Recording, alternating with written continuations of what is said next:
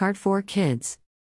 The 10th annual Card4Kids Pro-Am race will be held at Anderson Race Park in Palmetto, Florida on April 10th.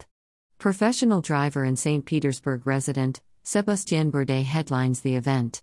Previous participants also include Scott Dixon, Elio Castroneves, Tony Kanaan, Ricky, and Jordan Taylor, and more from IndyCar, the World Challenge Championship Racing Series. They will join local amateurs to race around Florida's premier go-kart track to raise money for Johns Hopkins All Children's Hospital.